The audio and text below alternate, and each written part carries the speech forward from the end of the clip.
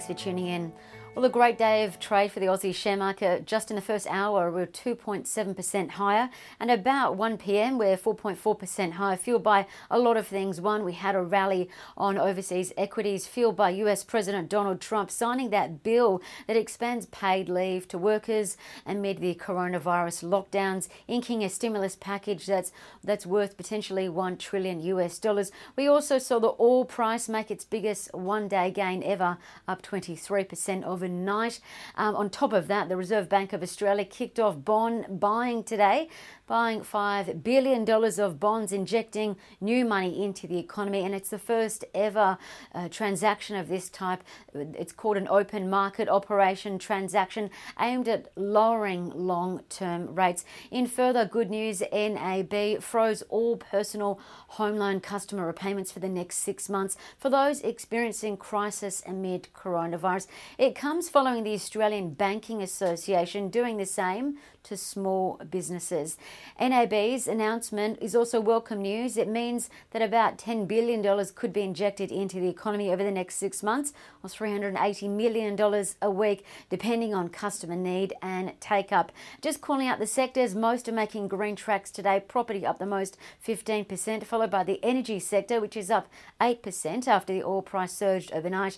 With investors willing to take on more risk, only two sectors are in the red today, and that's staples and telcos. As for the key standout stocks, Afterpay is up 47%, hitting $14.40, somewhat clawing back from the buy now, pay later selling that's been occurring of late. Telecommunications, engineering and infrastructure building company CIMIC is up in the order of 45% to $18.90, while property and real estate managers are following, including Centre, Mirvac and Goodman Group, all up in the order of about 20%. While the downtrodden corporate centre travel CTD shares, they're up 23% to $5.55 after announcing it is in a sound financial position and doesn't need to raise any equity. It also reassured investors, saying 50% of its business is domestic in nature. Despite today's gain, it's still down about 72% year to date.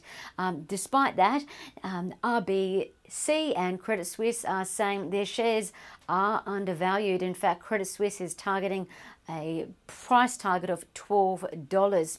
So something to think about. Well, if your bank hasn't cut its rates, I'd be telling them what NAB has announced today, along with what CBA called out yesterday, taking small business loans lower by 1% and cutting 1 to 3 year loans by 0.7%. And lastly, the Australian dollar is bouncing off 17-year lows. It's tracking higher on the back of the RBA's stimulus. It's now at 58.48 US cents.